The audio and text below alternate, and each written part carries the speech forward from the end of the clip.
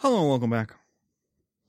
My name is Dr. Christopher Gennari. Today we're talking on Great Big History Podcast about pop culture around the world post-1950. And we start with Europe. Europe's poverty equaled a cultural renaissance. And that should sound weird because you usually don't get renaissances and expansion of culture in poverty. It usually is wealth. Well, Europe was devastated by the war. Every country except for Switzerland and Sweden had taken part at some point in it. And most of these countries had armies roaming around it, destroyed their cities with bombs, murdered lots of their people. And Europe was faced with a problem of, well, we don't have money. We have to spend money to rebuild, but people still want entertainment. People still want culture. They didn't want to give up on Western civilization. And so what you got was a new brand of artists, those who had to do more with less, and those who had to create innovations. And this is in many ways the story of art post-1950, is the idea that it is the poor downtown artist in the burned out loft who's making the new art. It's not the well-to-do. It's not the well-financed. But real innovation, real art is coming from the scrappier parts of the city. We're going to see that in New York, in Chelsea, and in the Bowery, and in the Village, of course. Those are the famous parts. And then what happened is they became trendy neighborhoods. Wealthier middle-class people started to move in and pushed all those artists out. And those artists went to Brooklyn. And now they're getting pushed out of Brooklyn. So, but that wasn't true before. You wanted financing. You needed money in order to be an artist. And so you usually went for patronage. The great painters of the Renaissance of 1500 to at least 1850 to 1900 are really people who, if they didn't have money themselves, they glammed onto moneyed forces. But Europe now has an issue, and that issue is the lack of money. It's been used up. And so you had to do more with less. You get more innovation. And what comes out of this is the French New Wave. 400 Blows, Breathless, Jules et Jim. These movies that come out that are shot on the cheap. Handheld. One camera. They have few actors. They're easy sets. These are the original indie movies. They're people talking. For those of you who are listening to the audio on the video, there's a scene from Breathless, I think. And or is it 400 Blows? I think it's Breathless. And it's two characters walking down a street in Paris. And one looks at the other and goes, "What are you looking at?" And the other one goes, "Nothing, just looking at you." It's just a conversation. And they're filming it. Why? Because it's cheap. It's easy to do. You shoot it right there on the street while people are at work. Britain won the war. And so this French New Wave is going to set the standard. And American directors in the 70s are going to kind of discover it and be blown away. But a lot of it is simple conversations. They're indie films. They're two people in a room talking about life. And that's what it is. And that's going to be movies in the 70s. That's going to be movies again in the 90s. when you get a new generation of people who don't have money, but they have technology, they got a camera, they have a few down and out actors out of acting school and whatnot, and you're like, hey, let's make a movie. What do you want to do? What do you want to make it about? Well, we'll like in Swingers, we'll literally have two dudes sitting there playing video games, talking about what they're going to do tonight. How about that? And we'll see what happens. And that was new. You didn't have the big sets. You didn't have the big stages. You didn't have the big crews. You can do it with a few people and some technology. Now, Britain is different. And Britain's pop culture post-war is going to be emphasized by James Bond, is the example I'm going to use. See, Britain won the war. And that meant, even though Britain was now poor, it meant it wasn't defeated. It didn't feel defeated. It was the one country who was in World War II from the beginning until the end and won. So they had every reason to be proud of that. The problem is that very clearly the British Empire was fading. It wasn't able to hold on to India, 1947, as we discussed. And India itself, the British India, broke up into pieces. Britain lost its control in the Middle East, leaving Palestine. And again, that broke up and immediately went into wars. The Pax Britannia, the great British peace of the last century from 1815 to 1915, was over. And the question was just how violent an end would it be? But there was no doubt that it was over. Britain would lose.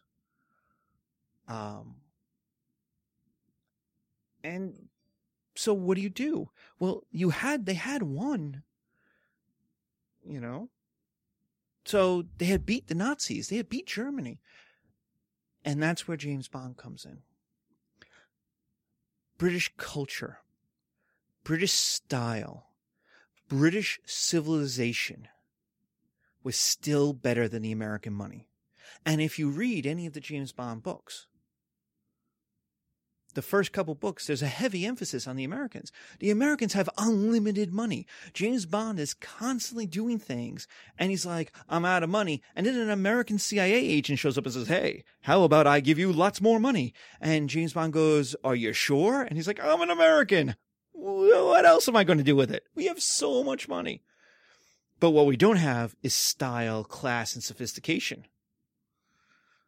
And so James Bond is a way for the British to feel better about themselves. One Brit in a tux with a gun and a car can seduce and save the world. You don't need armies. You don't need nukes. You don't need giant empire. You just need Sean Connery in a tux playing Baccarat, and you can save the world. So it's cheap. Like the French New Wave, James Bond movies are not cheap they're campy, but they're not cheap. They're selling a fantasy. But the idea is that no one would buy the British Foreign Legion going off to go save the world. No, it's one guy. You don't even see the other double O's. They make references to them once in a while, and they're like, oh yeah, there's some double O's. And like, oh, okay. Like, in theory, there could be 100. There can't be 100. There can only be 9 double O's. But it's like one guy can do it. And so it plays into that post-war feeling of fantasy. We can still run the world. We can still save the world. But we're doing it in a more efficient manner. And we're doing it mostly by the superiority of British culture. The Americans have money, but they have no manners. They're gross. They have no sophistication. Brits, on the other hand, have all of that. That brings us to Ingmar Bergman and the Scandinavians. Scandinavian cinema. Now, Sweden was with Switzerland the only country not to suffer from the Second World War. They basically became a colony, an imperialized economic colony of Nazi Germany, but no armies marched through Sweden. And so it has a different relationship to the post-World War than France does. In fact, Sweden is on the border. Sweden helped Finland fight the Soviets during the Winter War in the late 30s and the early 40s. And so it's very clear that Sweden, a country of 8 to 9 million people at this time, is small in a world dominated by two gigantic powers. The Soviet Union with 180 million people in it. The United States with 150 million people in it at this time in 1950, 1960. Both have massive armies. It's clear the Swedes have to find a new role to play. And so cinema, Ingmar Bergman uses cinema. Bergman is Bergman, Bergman, mountain man. Ingmar, Ingmar, is that cinema can ask big questions. The most famous of Swedish movies that come out of this period is The Seventh Seal, which is about life and struggling against life or struggling against death. You know, death, the idea of playing chess. And it's the famous saying, as long as I resist you, death, I live. That life is this struggle where either you give in and you die, or you keep fighting. And they use classical art symbols. And this is the part that makes Scandinavian movies like people like, oh, don't understand. There's all this symbolism in it. But the symbolism is tied to classical art, classical themes. The idea is that you could use film for story making, for myth making.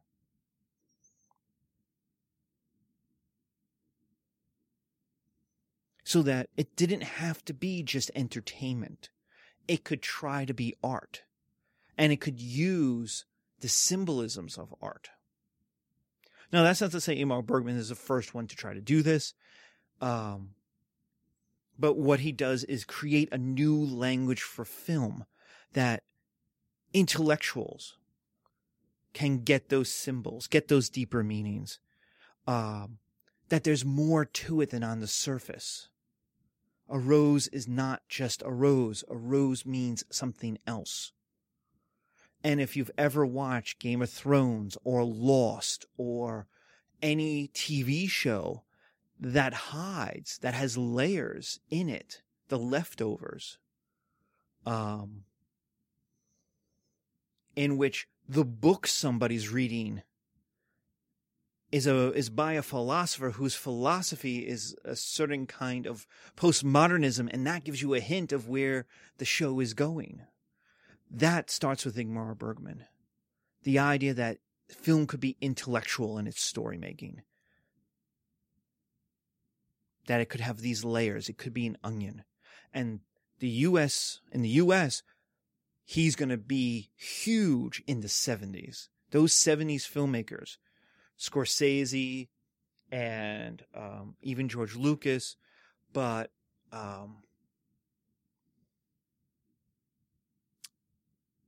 the guys who will do the dark urban movies of the 70s, from Coppola to I can't even think of them at the moment, but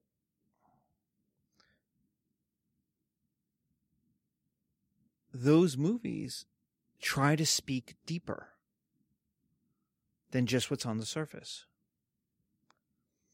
And that inspiration, that idea that you could do that, came from Scandinavian cinema.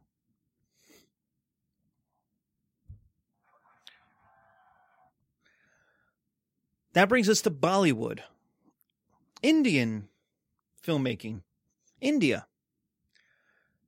The idea of Bollywood, why Bollywood is important, is the idea that Indians, non-Westerners, can make culturally relevant cinema.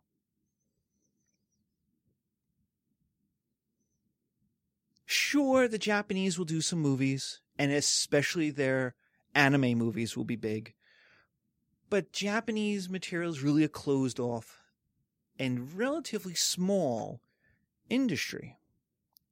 Bollywood, on the other hand, is massive. Bollywood makes way more movies than Hollywood and Europe combined. And the idea is that we can do this. Now, it makes sense that it would be India. India is probably the most Europeanized in a lot of ways of the colonies that get their independence. They got their independence in 1947, before the wave of the 50s and the 60s in Africa and East Asia. It's a big country. It is an old country, so it has a long tradition of cultural innovation. And the idea is we can do this. Westerners, Europeans and Americans are making cinema and people going to see it. We can do it ourselves. And we could tell their stories. We could tell Western stories. We could tell our stories. But we could also tell Western ideas. The example in what I'll show in class, the example in the video, is Pride and Prejudice. That's a Western story. And what Indian cinema does is it takes its themes, it reapplies it to Indian families, and boom, you've got an Indian Pride and Prejudice. It's a reverse colonization. It is, we can take your culture and convert it. Instead of having to absorb it and become British, we can take British culture and make British culture Indian.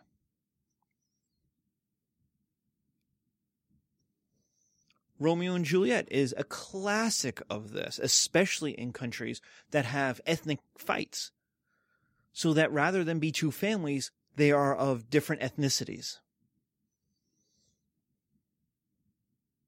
So they're Sunni or Shia. They're Arab. They're Persian. They are Muslim or Hindu in the Indian take on it. And so you get this reverse colonization. We can borrow your ideas without having to absorb them or be absorbed by them, without having to become European. And that's strong. That wasn't an option in the 1800s, in the early 1900s, where the Europeans said, you are going to absorb our stuff. You're going to speak English. You're going to speak French. You're going to absorb our movies. You're going to buy our books. We are going to send you to university in England and France to teach you stuff. Now, what Bollywood does is represent a cultural strength. We can pick and choose. And we can convert it. We can change it. We can make it our own. The same is going on in Nollywood. Nollywood. Oh, Bollywood, by the way, is Bollywood. Nollywood is the Nigerian African movie scene that has exploded in the last 20, 25 years. And the reason why is the cost of technology has come down. One is it's cheap to get cameras, and with digitalization, it's now cheap to, film is the most expensive part of movies, or where it was. Now it's not anymore. Especially with digitalization, or first video and then digitalization. So the cost of technology came down. 2 is education spread, so that anyone can make movies.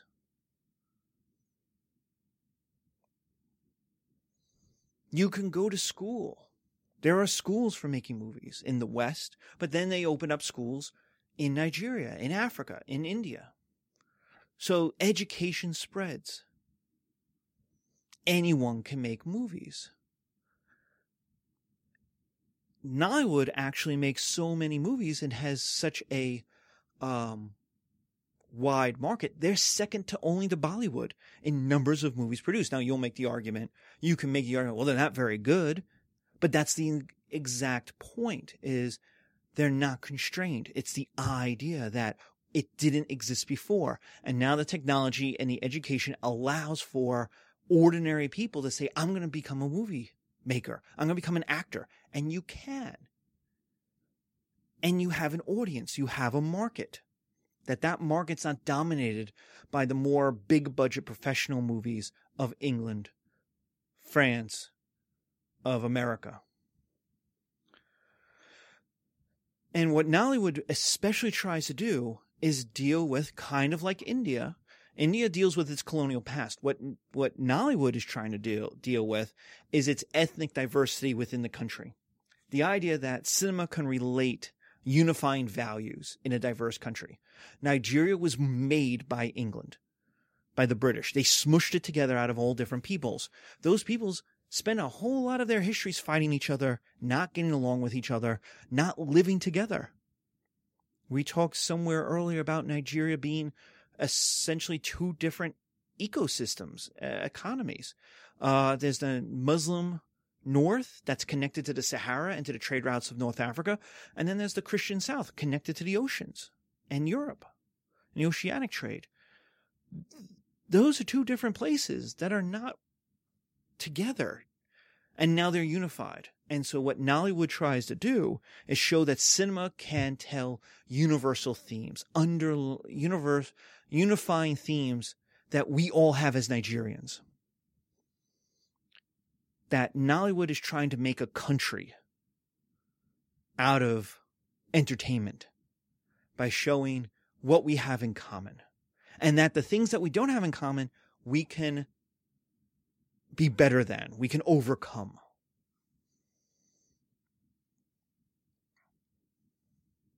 So,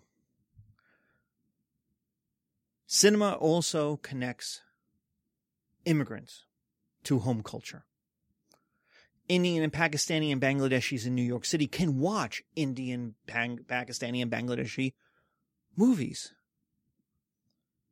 English-speaking Africans in London and in America can watch movies from home, can be tied to their culture. The idea is to maintain a culture in a larger foreign culture, which wasn't possible before.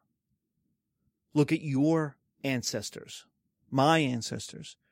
My Irish, German, Hungarian, Italian, they all became Anglo. They all became white. They all became American. But white American, Anglo-American. I don't speak any German. I don't speak any Italian. That happened in 3 generations. What technology and cinema does is allow immigrants to be connected to home in ways they couldn't 100 years ago.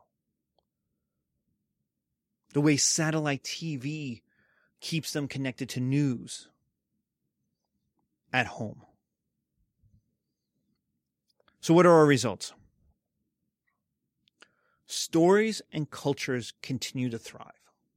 Despite the war, despite the civil wars, despite decolonization, stories and cultures continue to thrive. Technology can ease access to consumption and to creation. The VHS allows people to watch movies at home, even if they were made 10,000 miles away. The VHS camera allows you to make a movie that you can distribute. Identity is the most important part. This is part 3, that identity is the most important part of culture strength.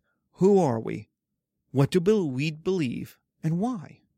And you see this a lot in movies, trying to tell us who we are. What do we believe? Why do we believe these things? It's why American men love the Clint Eastwood cowboy movies. Love John Wayne cowboy movies. It's one man against an army of bad guys, and who wins? The one guy. The tough guy with a gun.